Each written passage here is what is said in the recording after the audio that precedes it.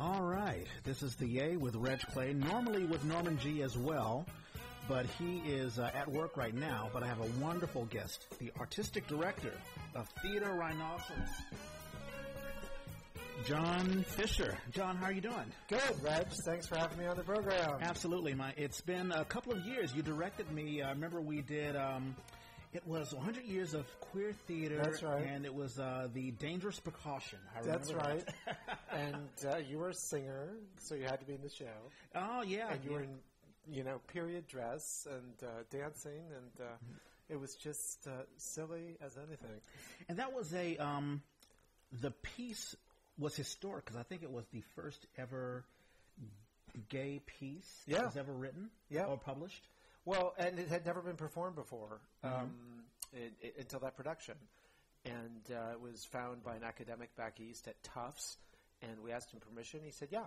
And we wrote music for the songs, and, it was the first ever sort of openly gay portrayal of that lifestyle. Yeah. Mm-hmm. And we gave it its premiere.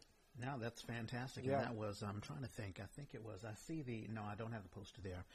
But it was around, I think, 2006, 2005. That's right. Like that. Yeah. That sounds right. Yeah. But, theater, and it's fitting that it happened in Theater Rhinoceros, which is legendary. It is as a matter of fact, there's a Wikipedia page. I'm sure you know that already. Theater Rhinoceros, gay lesbian theater based in San Francisco, and it is the longest-running queer theater in the world. That's right, yeah. That is just fantastic. Yeah. How did you get involved with Theater Rhinoceros? I did a couple plays there under the previous artistic director, Doug Holsclaw, and then he stepped down, and the board of directors asked me to take over, and I was thrilled to. I mean, I think it's great. Somebody needed to keep it going, and I had sort of a vision of what we should be doing, and it's been a wonderful place. It's a great place for a playwright, a director to have a home. Yeah, because exactly. It just makes life easier, and it's very hard to put on theater in this world, and so having that home has been wonderful. Yeah, and it's been going on, I believe, since the 70s, right? 1977, yeah. Yeah, that is just amazing. And, Norman and I, we've been talking about how a lot of theater companies now, it's so hard, especially now with gentrification and with rents going higher, to hold on to a home. Yep. A lot of companies just die out. Yeah. How is it, because Theater Rhinoceros, they've gone through several administrations. I mean, Ford, Carter, Reagan. Right. I mean, so many. How does it keep going strong? I mean, and how's it going right now? It's going really well. I mean, government support on a federal level is way down, and that happened under the Bush administration. It never quite came back. That's the problem with funding, is when it goes away, it tends to stay away.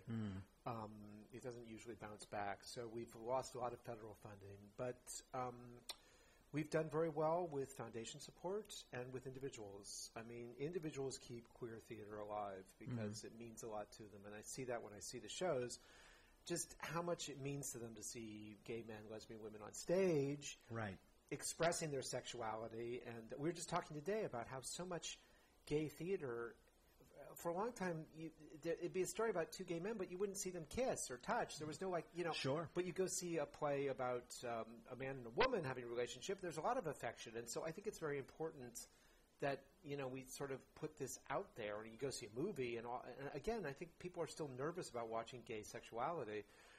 They'll watch two men be in love with each other and build a life together. But when it comes down to, what makes us different, sex, audiences still get nervous, and so it's always been very important to us to, show the romance of it, the sexuality of it, and not just the sort of digestible sides of the relationships. Does that shock you? I mean, in 2017, you think that, in the age, Ellen has come out, and there's a lot more acceptability for gay and lesbianism, but it still is a bit filtered, I guess. Oh, yeah, no, and it's cyclical, and things change, and, we were just in Israel, my husband and I, and it was amazing. We went to a gay pride march in Jerusalem. Mm-hmm. And it's nothing like our marches are like, they're floats, and there's tons of music, and there's a float for like a bar, a famous bar, and there's a float for Kaiser Permanente and all its gay employees, and there's a float for Theater Rhinoceros.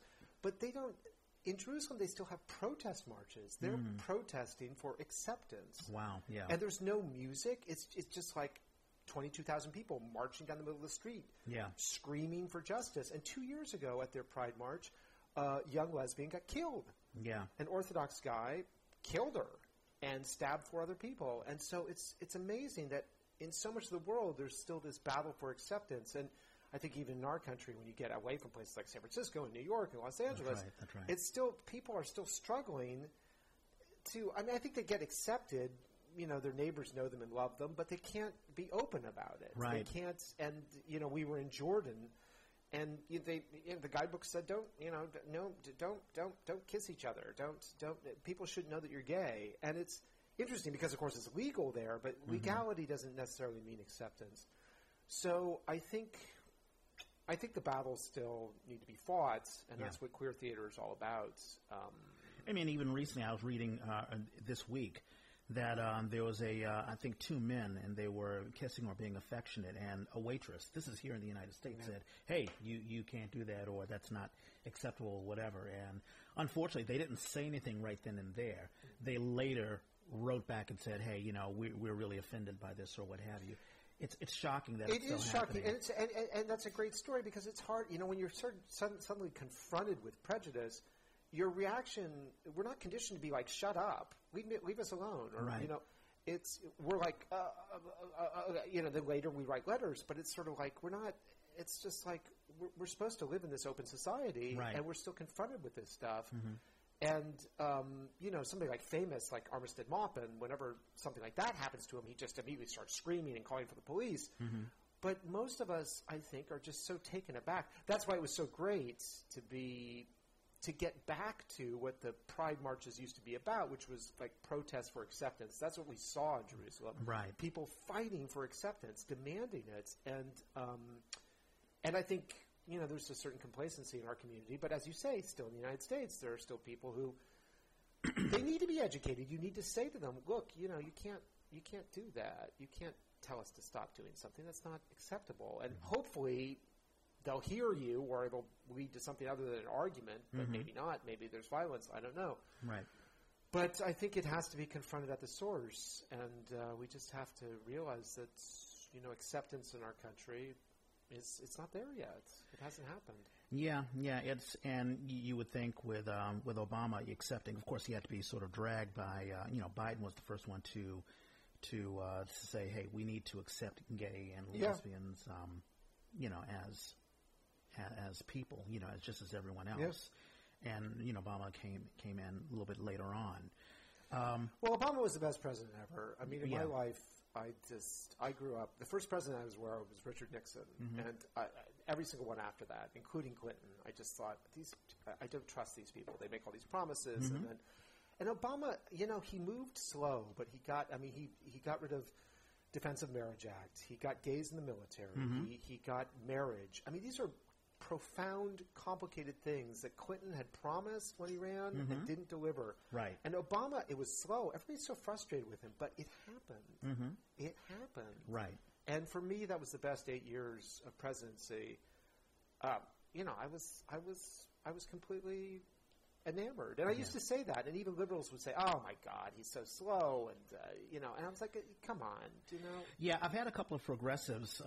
I'll call them progressives or Bernie folks who have come on. And they're still very good friends, and I totally understand where they're coming from.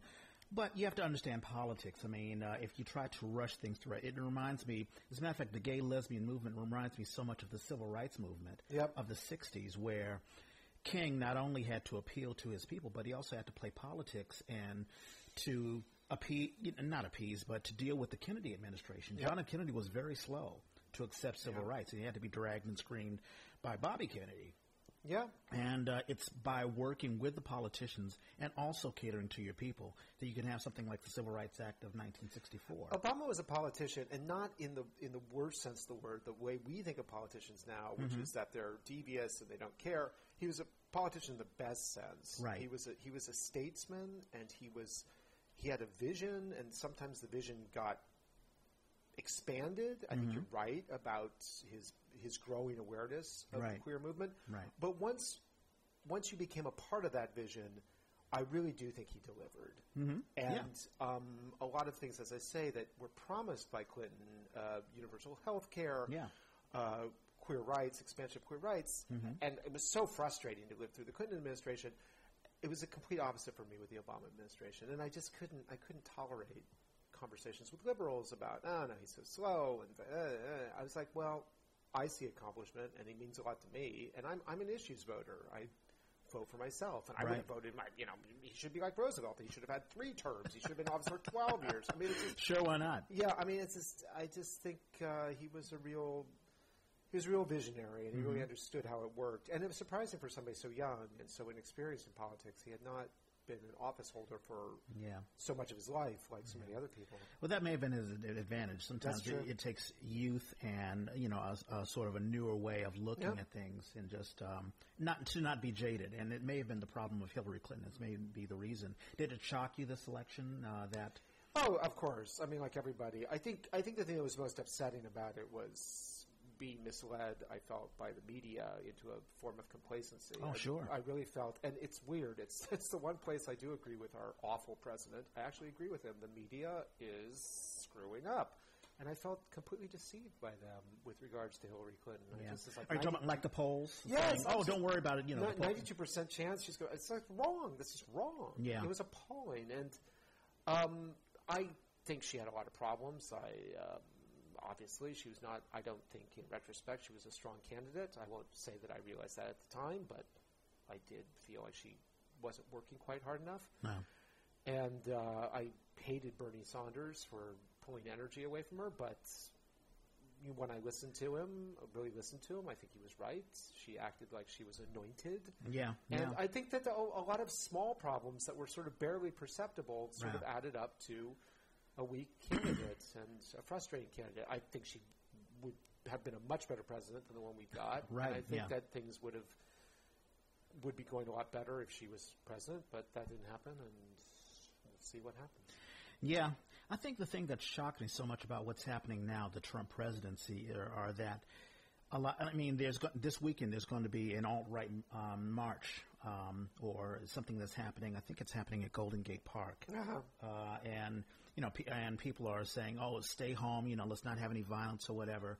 But it shocks me that people that I thought I was naive in thinking that with every new generation there will be acceptance of people who are different and such. Yeah, that doesn't seem to be the trend of this country. I think this country is essentially conservative. It's reflected in the Supreme Court. I mean, I think essentially the country's conservative, and there's 2 steps forward and maybe 2 steps back.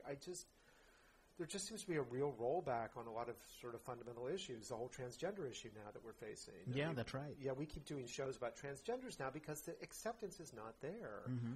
And even Trump, when he was running, said, anybody who wants to use any bathroom in Trump Tower can. I don't care. We've decided all this. And now that he's president, of course, his attitude is very different. So I wish I believed in progress. I don't. I mean, as a theater person, I guess the best evidence is that we don't necessarily think the plays being written now are better than Shakespeare. I mean, there isn't really, in art, you don't see necessarily progress, you just see difference. And I think that's kind of sadly the way the country is. It's like each era, each generation, each moment is different. For a long time I said, the millennials are the best generation ever because they elected Obama. That would never have, my generation would never have done that. Right. We elected Reagan. I was so bored with my generation. Yeah. And I said the millennials they're the best ever. They elected Obama.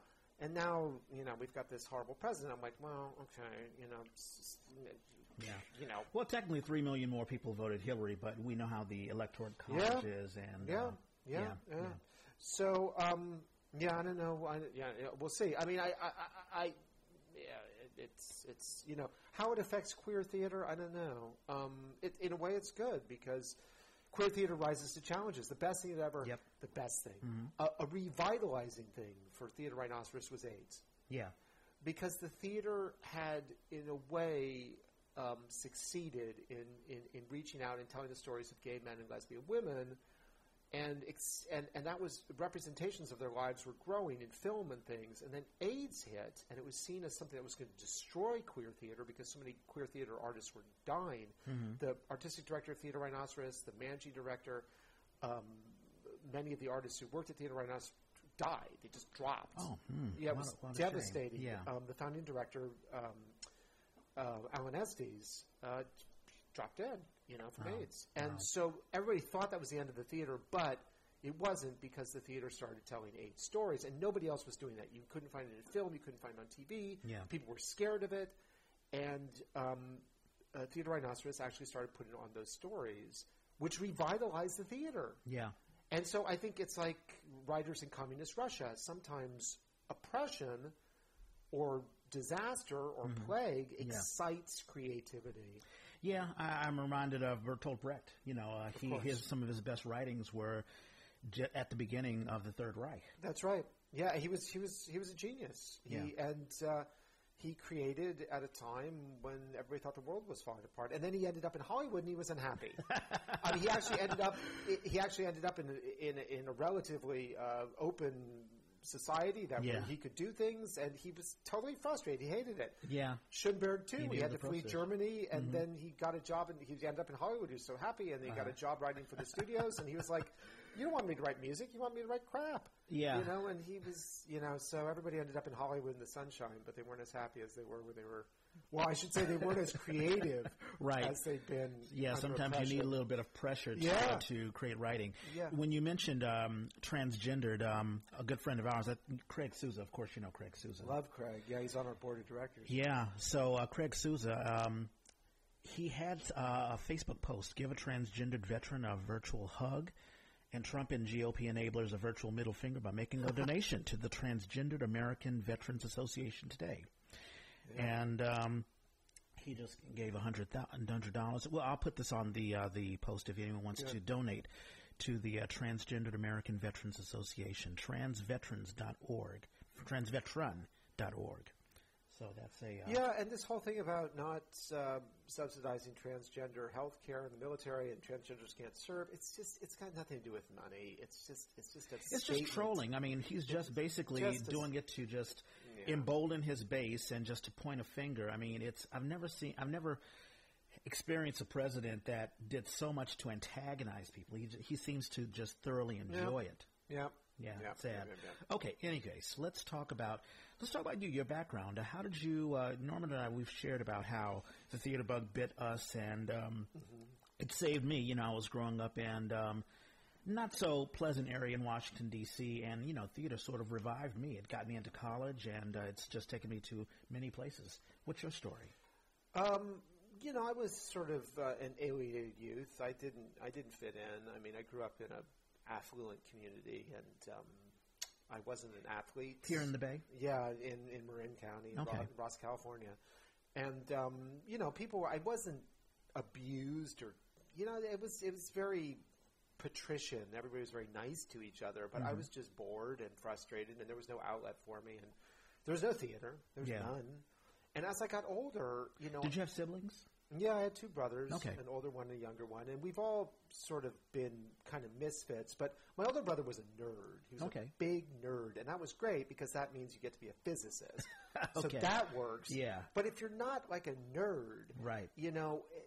It's like nobody's going to pay you to be just like a not nerd who doesn't fit in. I mean, nerds are okay, but I wasn't a nerd. Right. I didn't have the math bug. I didn't have the science bug. So I was like, when I was about in the sixth grade, I was in trouble because I was just getting more and more sort of alienated from everybody. And then, something about seventh grade, which was a horrible year for me. It was terrible. Nobody would speak to me. The teachers were all giving me bad grades. I was like, and I'd always been a good student. It was weird. I didn't know what was going on with me. Yeah. I had no idea what was going on with me. I was like screwing up, and I didn't know why. And I didn't even know I was screwing up until I got report cards, and my father had to talk to me. We need to talk about your report card. That never happened before. And then in seventh grade, they started putting on plays. Something about seventh grade was when the school actually did theater. Yeah. And it was like, I was just, like you said, I felt kind of saved by it. I was around people like me. I was around girls who never gave me the time of day. And suddenly I had all these, like, friends who were girls, and we were all sort of eccentric and weird together. And they were all they're like boys who were, different. They weren't necessarily gay. Some of them were, I think, but they were just like, they didn't fit in. And we all were very creative. And So 7th and 8th grade were really a rebirth for me. And then high school, I was just like a theater geek. That's all I did. I did like 6 shows a year, and that's all I did was I rehearsed. It was great because I felt like such a loser. I would never go out. My friends would all go out at night. They'd be out at night. They'd be out on Friday and Saturday night. They'd go out. And I was like, I didn't go to dances. I didn't like go out on dates. But then when I started doing theater in high school, I went out every single night for rehearsal. Okay, yeah. So every night was rehearsal. So like every night was a party. So finally I got this thing that I wanted. I was like Happy Days. I was like,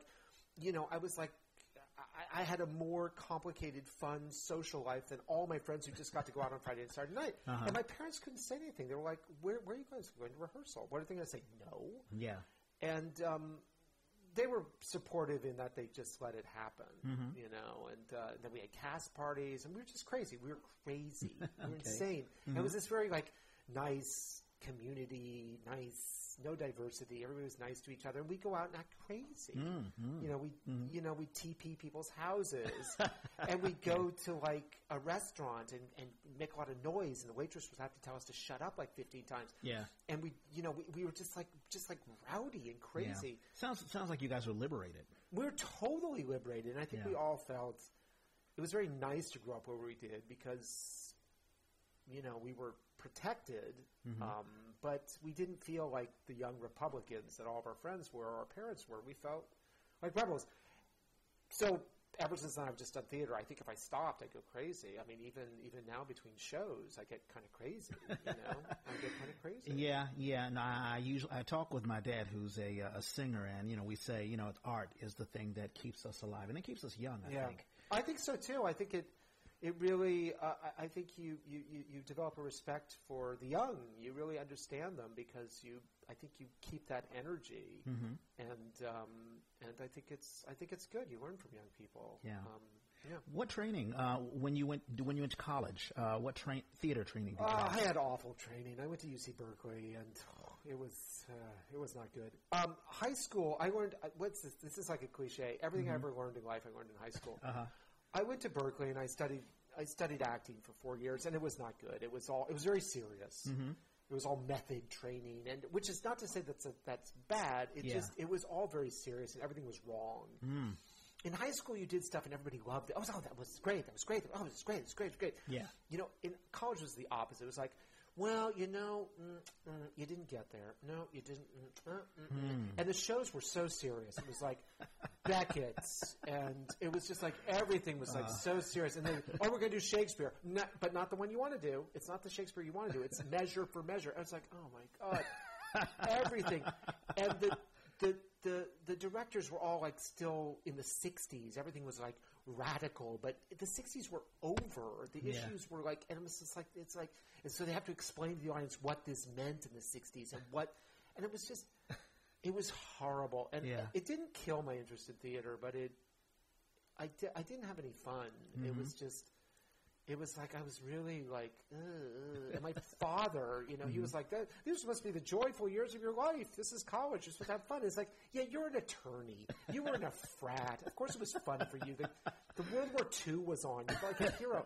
Of course, it was great for you. For me, it's horrible. It's like UC Berkeley was trying to act like a private school. It was like everybody was going to Reagan, and it was like it was trying to be Harvard. And I'm like, I thought I was going to UC Berkeley. I thought I was going to get the radical. I thought people were going to be running around naked. That's so kind of shocking. Right, it was all young Republicans, and it was horrible.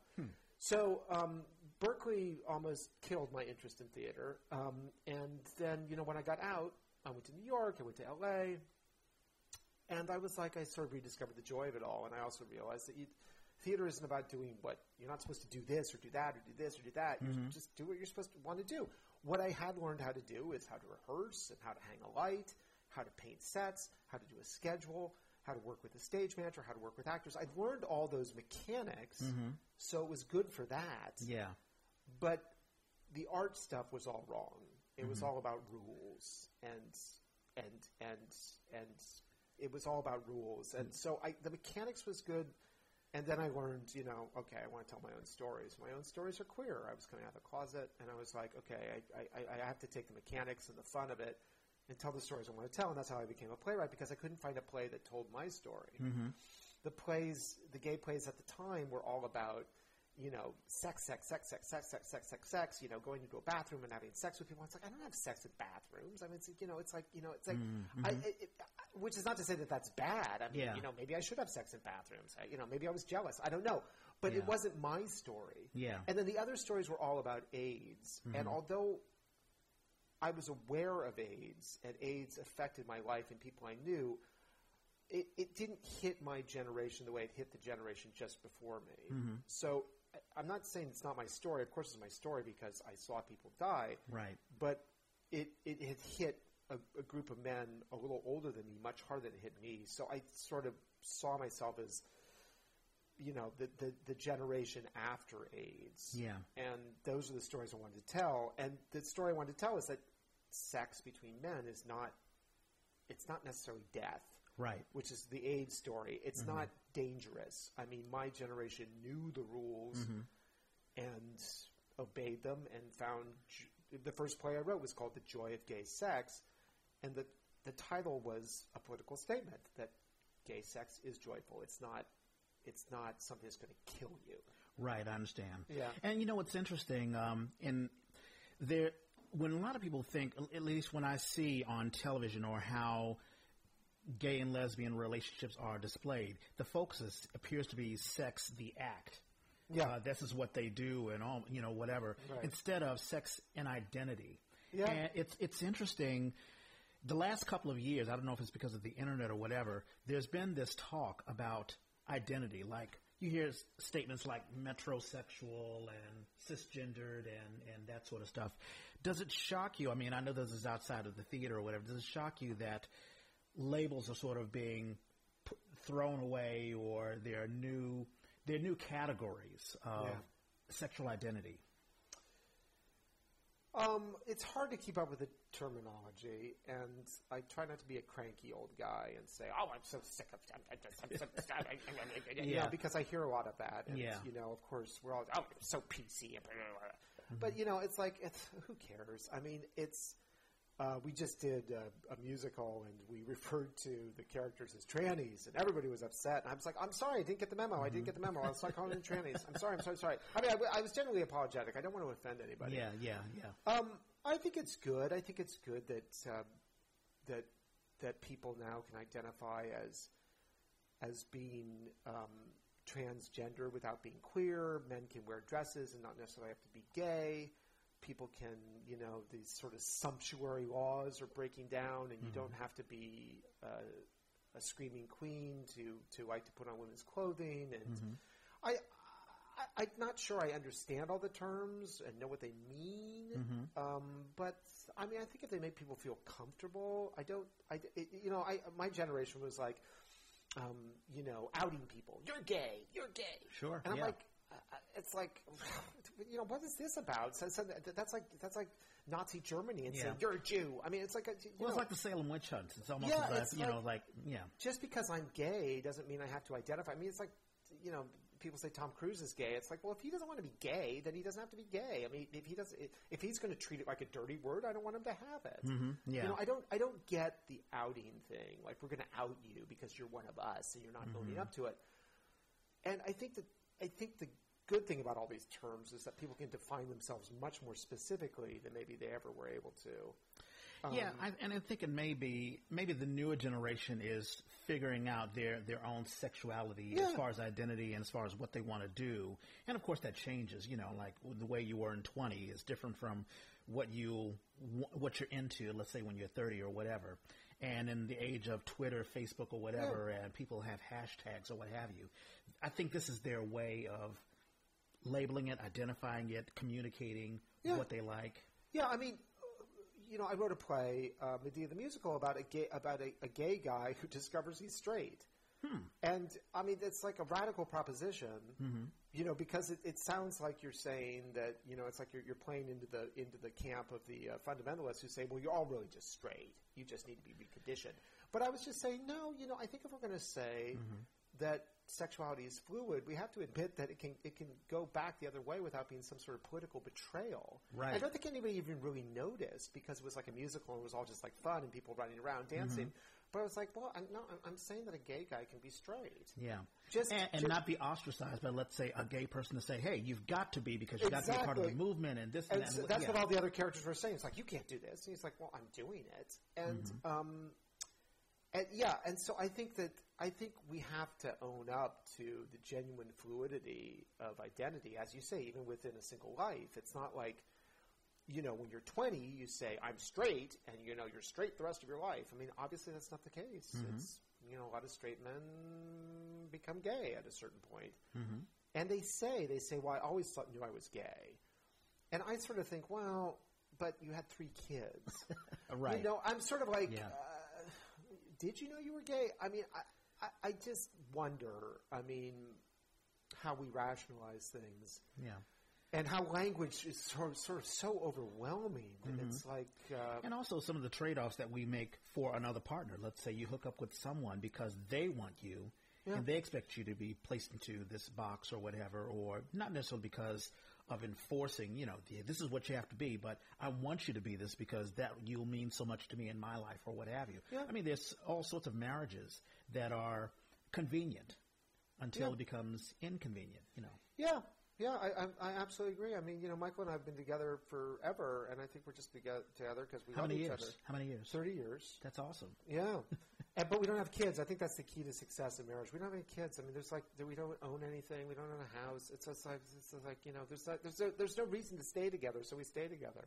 It's like my parents didn't even approve. That helped a lot too. It's like good. I found the right person. You don't approve. I just think there's something sort of very clean about queer marriage because it's not. You don't get social affirmation for it. You don't. My parents, I'm convinced, stayed together because they had a bunch of kids. I mean, they hated each other. It's like, but they had this whole, Depression era mentality of like, well, we're married. Yeah. We're stuck. My father said he tried to leave my mother a couple of times, but it was so depressing to hang out with other divorced men. He's just so depressing. It's so depressing. Just out of curiosity, what type of a lawyer was he? Just because I work in a law office. He was. What do you do? Oh, I'm a paralegal. Oh, okay. For criminal law, yeah. Oh, yeah. No, he was an insurance attorney. Ah, okay. He represented Fireman's Fund, and so a plane would crash. Everybody on it would die, and my father would go into court and argue for his insurance company why they should not have to pay. It should be the other insurance company. It's like no. The plane was at fault, not the pilot.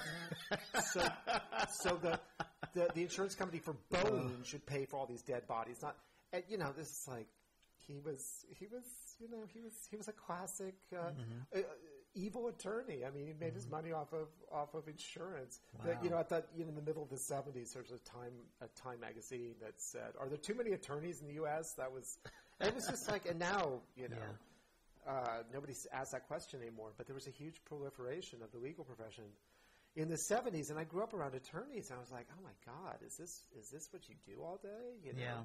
Well, I'm sure a child is told by their parents, "Hey, if you want to make money, don't get in the theater, don't go in liberal arts. No. Be a lawyer, be a doctor, be blah blah blah." Well, blah. I think, as I said, I think they were so. I think they felt for me. I mean, they were like. I mean, he got being an attorney down to going to cocktail parties. He was a great partier. He was all about. He was a member of every club you ever heard of, and he just got being an attorney down to schmoozing. And he just. I think they. I see some similarities between you and him. Well, yeah, but I'm a teetotaler. I can't. But he. And I think that they realized that I wasn't that way. I mean, I didn't play tennis. I didn't go yachting. I wasn't into hanging out with my peers. I think they were worried about me. So when theater happened, they never said to me, "Don't do this. You won't make any money." I think later when I was asking for checks, they wished they had. But they never said that because I think they were happy to see me like enjoying myself. I think if they didn't really notice me much, but when they did notice me, I think they felt bad that I wasn't a happier kid. And so when I started doing plays, they were my biggest fans. Oh, good. They would come and see all those college plays, those horrible college plays. They go, "Oh, you were great! Oh my God!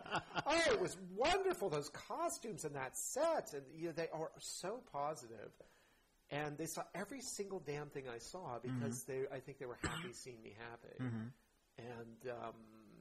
And my mother used to bring me flowers and save all my programs, and so that was good. I mean, they were not perfect parents, but they kind of hit they hit the necessary bases. Yeah. And how did they? And this is a third rail. We can move on to something else, but. How did they accept you when you came out? Oh, horrible! This is terrible, terrible, terrible. They're very intelligent people, but they were sort of guided by what their friends thought. Sure. And so they were just nervous as hell that their friends would find out. They were awful, awful, awful. I think what turned them around is my husband got cancer, a curable form of cancer, but we didn't know that at the time. He got cancer when we were about 30. When we were both about 30, and. I think my parents realized when that happened how much I loved him. And then they kind of turned into heroes. They kind of stopped with all this not speaking to him and never having anything nice to say about me being gay. Yeah. I think they saw that and they changed. They changed in a big way and accepted him and became very kind to him and close to him. And I personally, I thought he should have just told him to fuck off and die. You don't forgive 4 years of bad treatment. Yeah. But he would, he's a very good soul, and he was like, no, this is great. We've won some people over, and my mother loved him, and he won her over, and so they had sort of a journey. They were these old Republicans, and I think as they got older, they kind of realized that. The country was a lot more complicated than the world they grew up in, and they had to change a little bit themselves. And I think I had a lot to do with that without intending to. I just wanted their acceptance, and when I didn't get it, I was pissed. But I think they realized, that, again, they were happy to see me happy, and they knew he was a good guy, and they sort of saw that we were basically like they were, except that we didn't fight all the time. Maybe they were jealous about that. But well, it's wonderful that they did accept you. I mean, yeah. people, everyone has their own prejudices, but if you can admit I have a prejudice and I need to get over it, that's the positive thing. Yeah, it was very interesting. I was convinced that they knew I was gay, and the only reason I told them is because I was convinced they were going to tell me. I was convinced they were going to say, you're gay, and we know it. And so it was a preemptive strike, and they both said to me, we had no idea. Never discussed it. No, we had no idea. And it's almost like it's like they were confronted with something they never thought about, and they decided to hate it for no other reason than their sort of kind of prejudices of their friends. Right. And then they slowly realized, we don't really care. Which is kind of how they approached all of us most of the time anyway. They didn't really care. I mean, they loved us, but they didn't really care what our day-to-day lives were. They just, they had their own thing going on. Yeah. And I think once they sort of I think that's a great way to approach people. I don't really care. I don't hate you because I don't really care. Right. And then, then maybe you'll grow to love them. But, it's sort of like, it's whatever. It's like I got yelled at on BART today. This woman said, keep your bike off my fucking pants. Like I bumped into her pants. Keep your bike off my fucking pants. And I was like, what? Some folks just need to emote. Just get it out of this system. I know. And then I was just like, I really don't care. I'm not going to get in an argument with you because I just don't care. I will keep my bike off your pants. Yeah. Let's talk about, before we get into the history of Theodore Rhino, because we've had a series of directors and actors talk about their techniques and how they approach theater. As a director, how do you approach, do you have a method? Do you have a way of working? Well, I act in everything I direct, which is sort of like very 19th century and very old school, and nobody does it. But I find that if I'm in the middle of it, I'm a much better director than if I'm not. If I'm outside of it, I find myself as a director kind of creating things to say, giving too many notes, or notes that I think are creative, or I find myself working hard to prove that I'm supposed to be there as a director. When I'm in it, I'm much more perceptive to what's really going on. And I never – and it's weird. I don't know anybody else like me. I never feel like I'm making stuff up or overthinking stuff. My anxiety is that I'm underthinking it because I'm in it and my brain is firing so much on acting or on writing and acting that I'm not giving enough feedback. But I do give feedback. Anybody who's worked with me as an actor will tell me, will say he doesn't. He's not. It's not just vanity. He really wants us all to be good, and I do because it helps me. I mean, Charles Levelam, who's one of my heroes, he used to direct and act in all of his plays, and he would deliberately cast a bunch of people who were awful because it made him look better. And I never do that. I get the best actors I can, and then I give them as much supportive feedback as possible, and I really trust them. If I'm not seeing what I want, I don't say do this, do that. I say try something differently. Try it differently. Just try it differently. I trust the creativity, and I rehearse a lot. That's the other thing. If we run it and run it and run it, we find stuff. We get more comfortable. It's very hard to get to opening night because there's all those nerves things. But I feel like if we've been through it a bunch of times, we don't. We'll still be nervous, but we've got a good roadmap. That said, I'm also into dynamic staging, and I want things to be big, and I want them to be loud, and I'm not the most subtle person aesthetically. I believe in subtlety, but in contrast to sort of a frantic energy. Sure. When there's an argument on stage, I really encourage people to really go at it because I think that there's this primal thing in all of us that really wants to just have a big old argument. Yeah, I totally believe that, yeah. So, I've studied all the people who are the great directors and things like that, and I've been inspired by them. Yeah. But was Mr. Estes a mentor for you? I never met him. He was dead before I even came out of the closet. Okay. He died. It's so sad. He died like 1981. It's if you were in a race to die from AIDS, he was one of those people who would have won it. Wow. He died really, really early. But he inspires me mentally because he had this vision. But did you have a mentor? Did you have someone that you pattern yourself for? No. Like I told you, my mentors, I won't say they failed me. I had – okay, yes. In high school, I had a drama teacher. This is so lame. My high school drama teacher. Okay, but here we go. Yeah. I had a drama teacher who he was a big old queen, and he stood at the back of the theater and he just said, "Louder! Pick up the pace! Louder! I can't understand anything you're saying." Yeah. And he believed in truth and everything being believable, but he also believed in the audience has to hear you and understand what you're saying. And he was just like that. He was just loud and boisterous and fun, and he would say things that on a piece of paper look like vicious and mean, but he would say them in such a way that they were funny and loving. And his name was Joe Wadlington. And if I want to establish my credentials, he also trained Robin Williams. Oh, wow. So and that's what I say. Everything I learned in high school.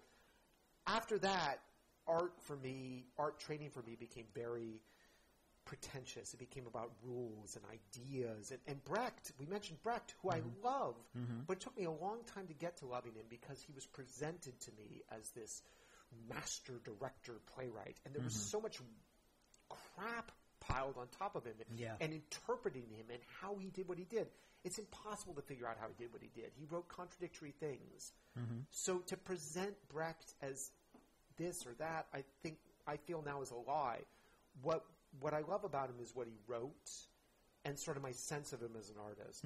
But to get it down to dogma or a course of study, I find very problematic. We had Alan Coyne. He's a actor who's been around, and we had him on last week. And he had mentioned that there's a learning that you can get in school, and then there's a learning that you just get by just doing, by just acting. I mean, I've either stage managed or been a part of some good theater companies, some bad theater companies, and sometimes the worst productions are the ones that you learn from. Do you find that to be the same? Yeah, I really do believe in working and in always doing stuff. I know it's harder to act when I've stopped acting for a long time. Mm-hmm. I really believe in one project after another. I have learned a lot from putting on bad shows, and I've learned a lot from that. And I can't say I rarely see shows I think are bad, so I take some solace from that. Maybe the things I think that I've done that have been horrible, maybe they weren't that bad. Mm-hmm. You know, when you're in the middle of it and doing it night after night, it feels horrible. It's like, oh my God, are we going to do this thing again? Right. But I think the audience's experience is somewhat different. They're seeing it for the first time, and they're not quite as hypercritical. But I think that yes, I think you learn from doing. I really do, and you change as an artist. And like I said, I mean, I used to do a lot of directing. All I did was direct, and I found myself getting bored, and so I started putting myself on stage, because what I always loved to do was act, and that really, I think, helped me. It helped me help other people a lot more. And also, I lead from the front. I don't have to listen to people whine about, well, I have all these lines to learn, or so do I. Right, exactly. I mean, I can't. You're right in the mix, right I'm along right in with the mix. them. It's like, well, I'm sorry, I'm half hour late. I just so do I. I mean, you know, it's like I can't. You know, I like lead from the front. I lead from the saddle. Like Henry V. I'm not the king. You know, I have armor. I have a sword. I'm out there with you too. Yeah. But I think he's right what he said. That it's not something you learn in the classroom. It's not. It's like combat. It's like you go through West Point, great, and then you get out in the field, and it's like, oh, there's this thing they never taught us about, which is the enemy, which is not going to do what we want it to do, or what we've been trained. I mean, the enemy is going to do whatever they want. And it's the same with the audience. I always say the audience is always right. Yeah. If they want to fall asleep, they get to fall asleep. Right. Yeah. Right. If they want to snore, they get to snore. Yeah. And you just have to, you might just have to talk louder and wake them up, or drop something on the stage. But he's right. It's really the theater of experience. We had Susan Evans on, and she had talked about her experience as a director. She talked about being an actor as well, and she was in one play, I think it was called Happy Days, where she was buried in sand, and she was like, okay, that's it, I'm not going to act anymore. But she mentioned, as a director, she'll choose pieces, and she's making a statement by the pieces that she selects. Right. And she talked about, like having some successes, because she wants to see how does the audience react to the piece that's being produced. Are they getting it? And sometimes she'll mention, I guess, mistakes. Like, I mentioned a production that I was in that she directed called Bedbug. Right. And she mentioned that it was a mistake. And it just occurred to me, as a director and even as a producer, even if you're not on stage, you're making a statement. I'm sure there have been times where you have made statements, and sometimes the audience gets it, sometimes they don't. Have you had experiences? I don't know if I'm being too abstract. I put on a play about the California Holocaust, where the Indians of California were deliberately killed off. And nobody really knew about this. I think we know about the Plains Indians and tribes back east, but the point of the play was that it happened here. We can't think about these horrible things that happened to the Iroquois or the Sioux Indians. We have to own up to it as Californians, because it happened right here in the Bay Area. And a lot of members of the audience who were indigenous peoples were totally offended, completely offended. Wow. They thought it was much too violent. They thought it was outrageous. They thought it was like living through the Holocaust again. And it excited this whole sort of debate about what was appropriate. And also, I'm not an indigenous person. That is not my background. And do I have the right to tell this story? And I was really struck by that, because for me, I was like telling a story that people like me didn't know. People like me, until I read about all this stuff, did not know that the California Indians were deliberately exterminated. They were deliberately destroyed. Well, indigenous peoples knew this, but I was not necessarily doing the play for them. I was doing it for people like me who didn't know the story. Sure. And so, in a way, and I won't say it was wrong or I shouldn't have done it, because I think a lot of people did say, they said, well, I didn't know this. I didn't know all this. Yeah. I mean, maybe the extremity of the production excited. Maybe it shouldn't have been so extreme, but that's just my aesthetic. I'm like, if I put the Holocaust on stage, it's not going to be. I get very frustrated with plays which are about something horrible, and the actors are like, "Oh my God, this horrible thing happened off stage. Mm-hmm. This horrible thing happened over there." I'm like, I put it in front of the audience. Mm-hmm. So I don't know. It's a constant dilemma. You know, you have to take responsibility for what you put on stage. Mm-hmm. But does that necessarily mean that it was wrong to do it if people are upset by it? Yeah. Well, I imagine it's better to, I had an actor teacher say, if you're going to make a mistake, make it big. Or, if people will interpret it as a mistake, it may not even be a mistake. If people get an adverse reaction to it, maybe that's a good thing. Maybe they should have a reaction to it. Well, I think it starts a dialogue, and that's definitely what that production did. It started, first there was a lot of just anger, and then people started talking, listening to each other, and I think we all learned a lot from the experience, and it brought people of very different backgrounds together to talk about something, and I think that's true. I mean, I think you're if you're going to make a mistake, make it deliberate, make it don't out of laziness or because you weren't really aware of what you were doing, or out of cautiousness, don't do it at all. Yeah, and I think that for me was my arts education. It was like, you have to be very careful with art. And I'm like, what? Why does art have to be very careful? I mean, politics has to be very careful. The military has to be very careful. The airlines have to be very careful. Right. I mean, because people will die. Right. Art, I think, is the one thing that you're not going to kill anybody with a play. You're not going to kill anybody with a play, and it's sort of like maybe the alt-right should put on some plays. Instead of marching and screaming hate, and then you can do what audiences are entitled to do. You can get up and walk out. Mm-hmm. You can leave.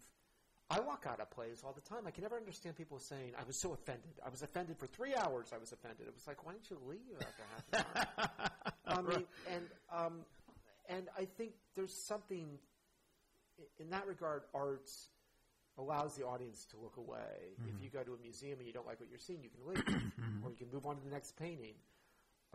Politics, you can't. Or, as I said, the airlines, if they build a bad plane, it's like you can't get off the plane. Oh, the plane's crashing. I want to get off. Can I get off? Yeah. I don't want to crash. No, you have to sit in your seat and die like everybody else. Mm-hmm. So...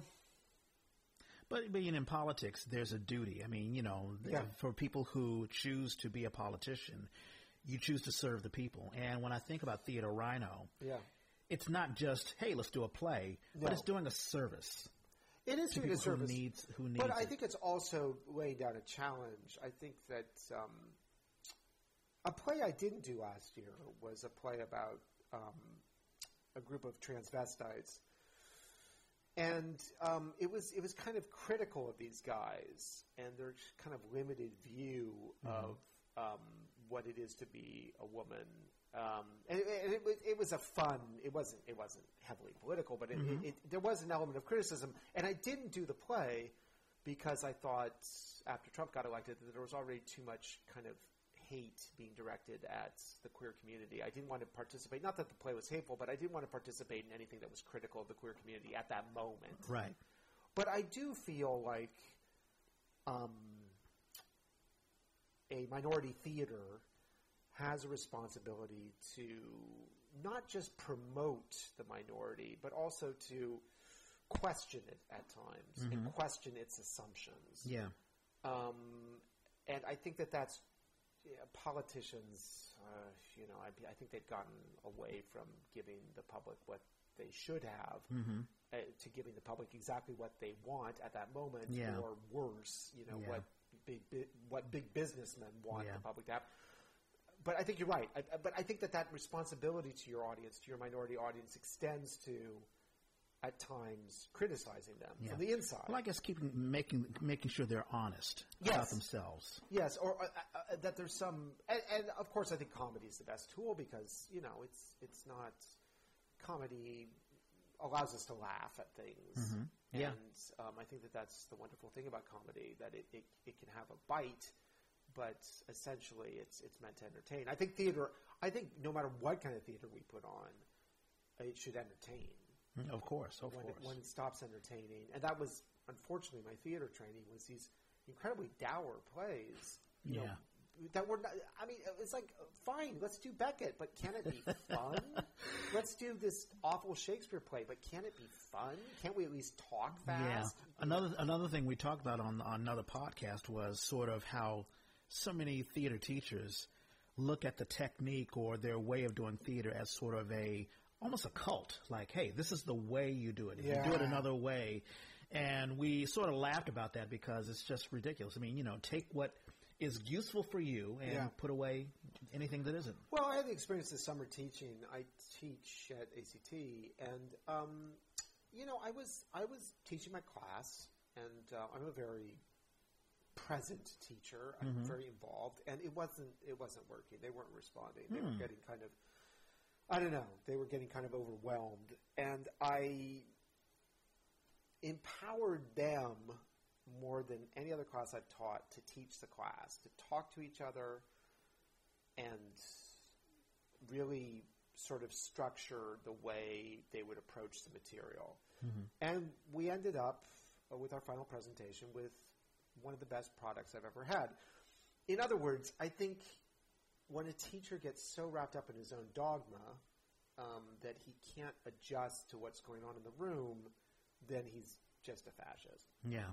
And I kind of stopped myself from becoming a fascist. I just realized, I might win this battle, but teaching's not about winning. It's not about converting. It's about, you give them what you have to give, and hopefully they take it. But if they're really not responding, how can you utilize their resources to get to the same place in a different way? And I was actually ended up very proud of the work, and I think I got to where I wanted to get with them. But it required them to sort of help me. Yeah. Because they weren't necessarily following. Yeah.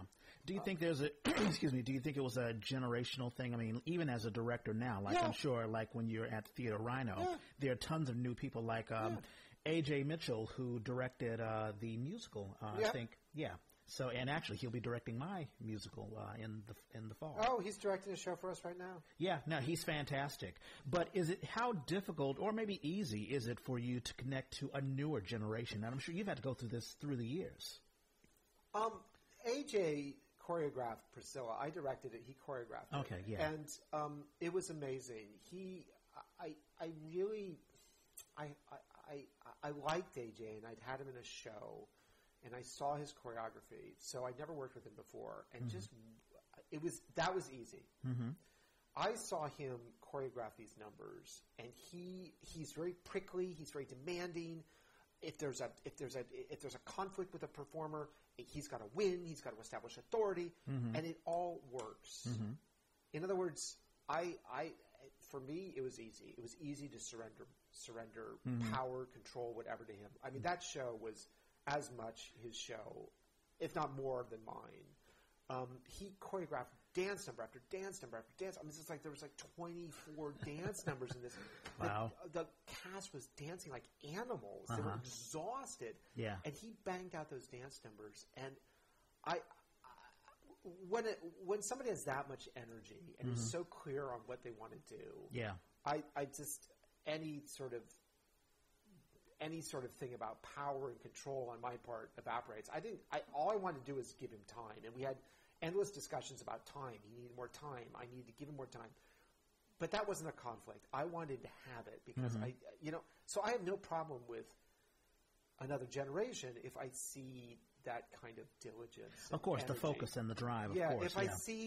If I sense that some sort of idea about theater is a mask for laziness or just a lack of rigor or just not really having an idea but pretending like you do, I have no patience. But AJ's amazing. I'm so glad you brought him up. He's got so much energy and drive, and he really knows what he wants. And I I stood between him and a dancer yelling in each other's face. I mean, I've never been, and I don't want to say it was fine, but I was like, I understood both positions, and I knew they had to work it out, and it ended up fine. It seemed like, a bad situation, but I realized that they needed to do it, and I had nothing to do with it. I didn't start it. I didn't fuel it. I just sort of stood between them, and I was like, come on, guys, come on. Yeah. And eventually they calmed down, they worked it out, and it was great. Yeah. And that's just the process. Yeah, I worked with him. I saw him dance. We were both in 110 in the Shade at the Douglas Morrison Theater, and he did a fantastic job. He actually had an ankle injury, and I think he came back from the injury and continued to dance, but you could tell his drive. Oh, his dancing's amazing. Yeah. He it's just like, he's like a fire plug. He's just like, I can't believe his dancing. Yeah. And that again for me is, it's like, again, leading from the front. He's got people doing things that he can ace himself. Yeah. And he's really great at, like, okay, you can do this, so you're going to dance. You're going to dance more. You're going to dance a little bit less. Because he can do it all. Yeah. Yeah. What do you think of the state of theater in the Bay Area now? Do you think that we've been talking about how a lot of the younger generation, I'm not picking on millennials, you can send me any criticisms on Facebook or whatever, but a lot of folks would rather watch YouTube than watch television or go to the movies or even go to a live theater. Has it been a struggle for Theater Rhino to bring people in the seats? Well, I mean, I think if you put on something that's perceived as good, they'll come in droves. I mean, if we put on a show that they love, they turn out. I mean, it's no problem. I think that all of us, Susan might have talked about this. I mean, we want to put on. We don't necessarily want to put on crowd pleasers all the time. We want to put on things that are entertaining, but we want also to challenge the audience, and that's when it gets a little tough. You put on a good show, you're proud of it, you've done this kind of difficult material as good as possible, and the audiences don't turn out because it's not it's not a musical, or it's not a comedy, or it's not it's not completely life affirming. It's challenging. So I don't know. You try and strike a balance. You try and do those shows that are going to bring the audience in. But it sounds like Theater Rhino has not had a problem with that. Like a lot of theater companies, they may say, oh well, we're going to put on this great show, but it's still hard to bring people in. Maybe it's not so hard for Theater Rhino because there's history behind it. Well, we have a lot of very loyal people who turn out, and they're very supportive. But no, I see it. We put on shows, and I can see that there's not as many people in the audience as the last show, and I see that. I try not to run the theater like a Hollywood studio, like. I try not to look at things as like, well, everything's got to be a hit. And if it's not a hit, heads will roll. We have advertisers. We have to, it's a nonprofit. You're not Louis B. Mayer. I'm not Louis B. Mayer. I mean, sometimes I wish I was. Sometimes I wish I was just, I just had those sorts of resources. But again, I think it's our job to give the polity what they need as opposed to what they want. If they want something, they should go to Best of Broadway. Yeah.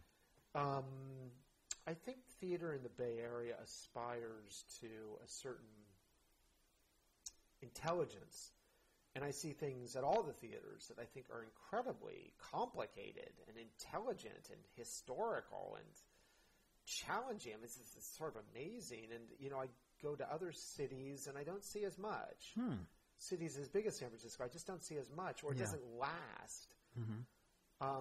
I think it's too bad that some of the local theater companies with minority identities have struggled over the last few years. The Asian American Theater Company, the Lorraine Hansberry Theater Company, the Jewish theater, the Traveling Jewish Theater. I mean, a lot of them have disappeared. Yeah. Some of them are just sort of hanging on by their fingernails. I think that that's too bad because I just think that that's important that there are these identity theaters out there. People say, oh, well, we don't need that anymore because now the big theater companies are doing shows about African Americans, or the big theater companies are doing shows about gay people. Well, we don't need to. And I'm like, well, but that's that's the main, that's not the mainstream, but that's like the majority putting on a show about a minority, as opposed to a minority putting on a show about a minority. I was very proud of one critic who came and saw Priscilla and said, and there were two other shows about transgenders being done at the same time, and the critic said, there's something about a gay theater putting on a gay subject that resonates. I just felt a difference watching Priscilla and watching this gay theater putting on a show about transgenders, and these three gay actors playing transgenders. I just felt the difference. Yeah.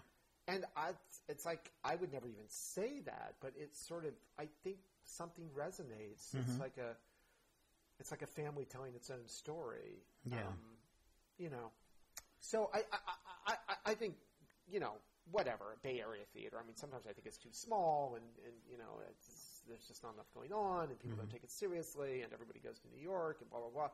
But when I just think about the choices of plays, I'm not necessarily talking about the success of the choices, but when getting back to what Susan said, just the choices of the plays in the Bay Area are very political and very challenging. And I'm not saying, that they necessarily succeed, but just to say I'm going to do this play or I'm going to do a brand new play on this subject, I'm always impressed. When I look at the rosters of plays that the theater companies are doing, I'm always like, wow, okay, it's a very challenging season. Yeah. And I find that, especially with, the political climate now, more, I think more companies are doing these challenging plays. Well, and I think that's, there is one theater company which will go unmentioned, which has drifted from doing those kinds of works and is now drifting more and more to doing musicals. Yeah. And I think, and that's the exception. I think that is not, we don't need more musicals. Right. And there are some great challenging musicals out there, but by and large, musicals tend to be entertainment. Right. Content, maybe a distant fourth place. Yeah. I just feel that is the wrong direction, but that is an exception, and I think it's driven by this horrible thing, of course, which is paying the bills.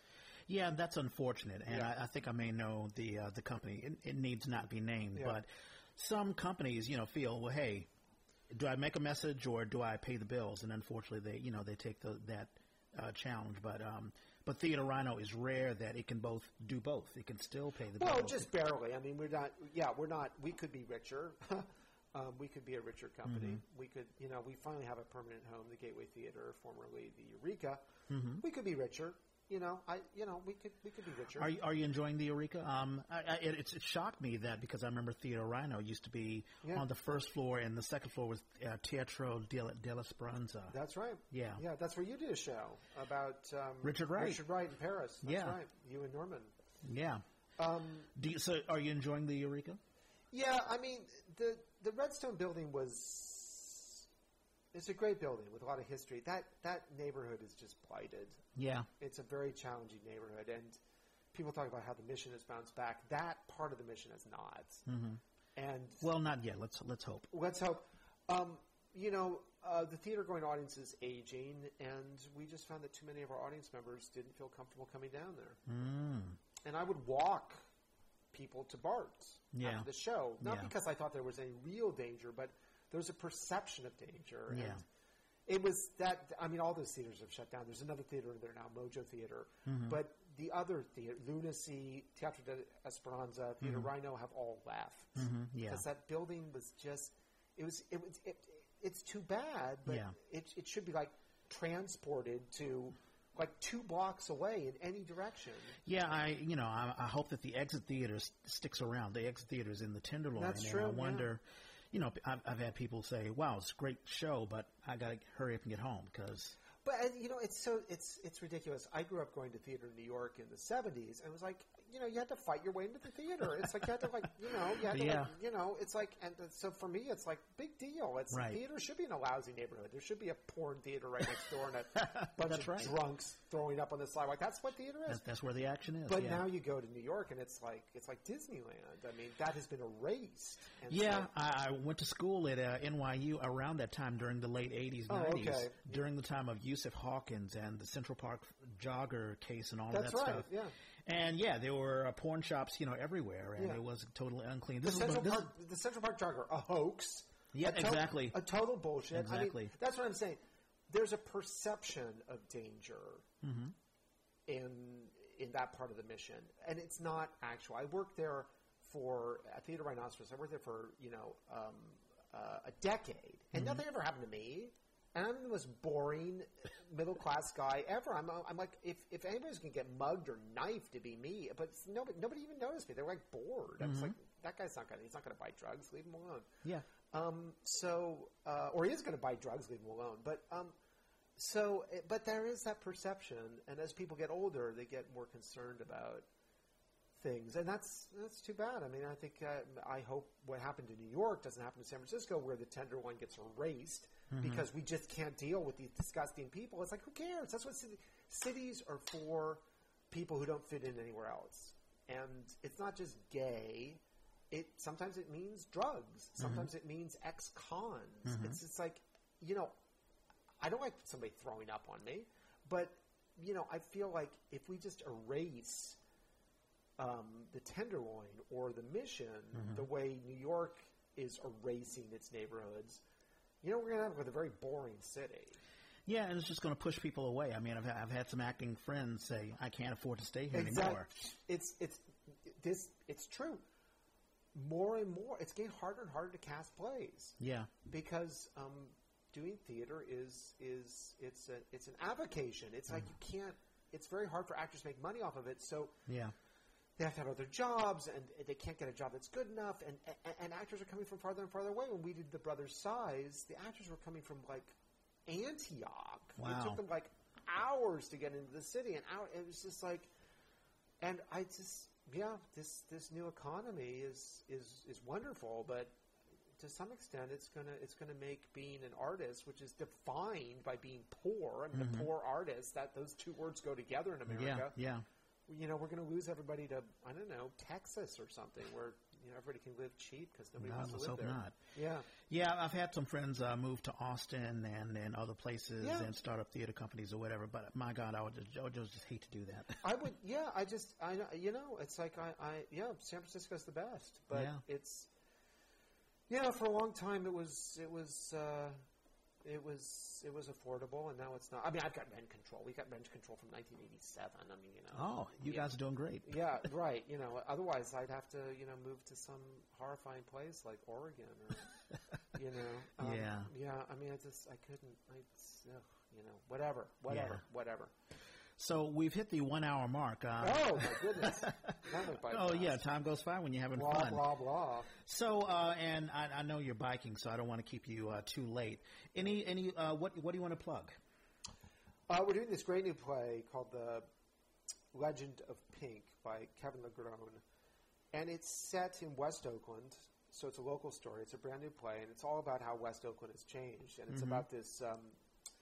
I've got the website up right here. Yeah, it's about this drag queen in 1989, and he's part of the West Oakland community. He's surrounded by drugs and violence, but it's where he belongs, and he gets involved with a guy who's inappropriate and sort of excites this neighborhood and gets the police involved, and as a result, somebody gets killed. It's a comedy, but it gets very dark. And it really is about how West Oakland changed. I've been riding my bike around there forever, and it's true. I mean, there's condos. Now people are buying those cute little houses. And it's a neighborhood that was very unique and very specific and had its own kind of identity, which was very much an identity wrapped up with a certain minority, and I think we have ideas about people who lived in West Oakland, but this play is really about how there was great diversity in that community in terms of sexuality, which is going to be surprising to people. But it's also about how that neighborhood is dying. It's being bought out. It is too close to San Francisco. It's too valuable. It's on BART. And I think a neighborhood that we think was always going to belong to a certain community is now being very quickly bought out. Wow. And, so by the end of the play, the neighborhood is changed radically, and the characters come back to revisit it, and they see that West Oakland is being yuppified. Yeah. So it's sort of sad, but what I love about it is it's a wonderful play. It's very funny. It's very charming. It's very sexy. But it's also a local story, which I think so often the stories we get are from New York or London, Right, exactly. Which is where so much theater comes from. And this is a local author who's never had his play produced before. And Kevin Legrone? Kevin Legrone, and it starts on September 13th. A.J. Mitchell is directing it. That's right. I'm looking at it right now. Yeah, doing a beautiful job. It's got a great cast. So that's the first play of our season. I'm very proud of it. Unlike Priscilla, Queen of the Desert, it's not a musical. It's not something that's been done anywhere before. It's a play, and it's just got a wonderful soul. And I'm very, very proud of it. And the people who are putting it on. Kevin's a wonderful writer. His inspiration, he's African American, but his inspiration is Tennessee Williams. And he didn't want to put the F word in it. He said, I don't like the F word. There's going to be no F word. Okay. And I said, well, I think in this scene you can use the F word if you want. He said, no, my hero is Tennessee Williams. I said, Tennessee Williams used the F word. He said, no. Hell yeah. I said, yes, he did. We put on a show of his, and one character says, fuck you, you bitch. I said, no. I said, yes, he did. And Kevin was like, oh, okay. So, but that's what I immediately thought about the play. It sounds like Williams. The way people talk, the way people connect with each other. Interesting. Yeah. It sounds like Williams. And so he's ingested that, but he's made it very local and very much his own. Awesome. Yeah, so that's September the 15th through the 30th at the Eureka Theater, The Legend of Pink. That's right. And, this is the 40th season of Theater Rhino. This is our 40th anniversary. That's just amazing. Yeah. And still rolling strong. Yeah. Well, thank you so much. And actually, I've got a couple of shout-outs as well. So I've mentioned Trans Voices. If you want to give a donation to the Transgendered American Veterans Association, we'll have a link for that. Also, the San Francisco Olympians Festival, they're having the auditions for the San Francisco Olympians. That's August 27th, which is this weekend. 27th and 28th. That'll be at the Exit Theater. Also, Arsenic and Old Lace. That's being directed by Dale Albright. Love You know Dale, yeah. And that's at the DMT, the Douglas Morrison Theater. Best play ever. Arsenic and Old Lace, it's an oldie but goodie. Yeah. And also, Bindlestiff Studios is doing Stories High 17. I was in 14 and 15. Bindlestiff Studios, they're a fantastic Philippine company, and that's opening August the 31st through September the 16th. And speaking of Bindlestiff, Patrick Silvestri, a good actor and writer, it's his birthday, so I wanted to wish him happy birthday. Happy birthday. And that's it. Hope you had fun, John. Hey, great time, Reg. Thank you so much. It was a pleasure. Fantastic. And maybe we'll get you on again so that Norman can ask you questions. He really, really wanted to be here, but we just couldn't, work it out. Norman's my man. I studied acting with him with the great Mark Epstein, I was dissing all my teachers, but Mark Epstein was the best acting teacher ever, and I share that with Norman. Ah, that's cool. Yeah. And many, many years ago, 15, 18 years ago? Oh, please. A lot more than that. A lot more than that, but we don't need to talk about that.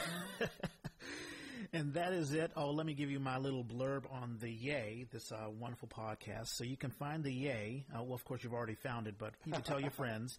You can find it on the Apple Podcast app. And if you are a traditionalist, you listen to podcasts on your desktop or laptop and not a phone, you can find it on the SoundCloud app. Just go to SoundCloud.com.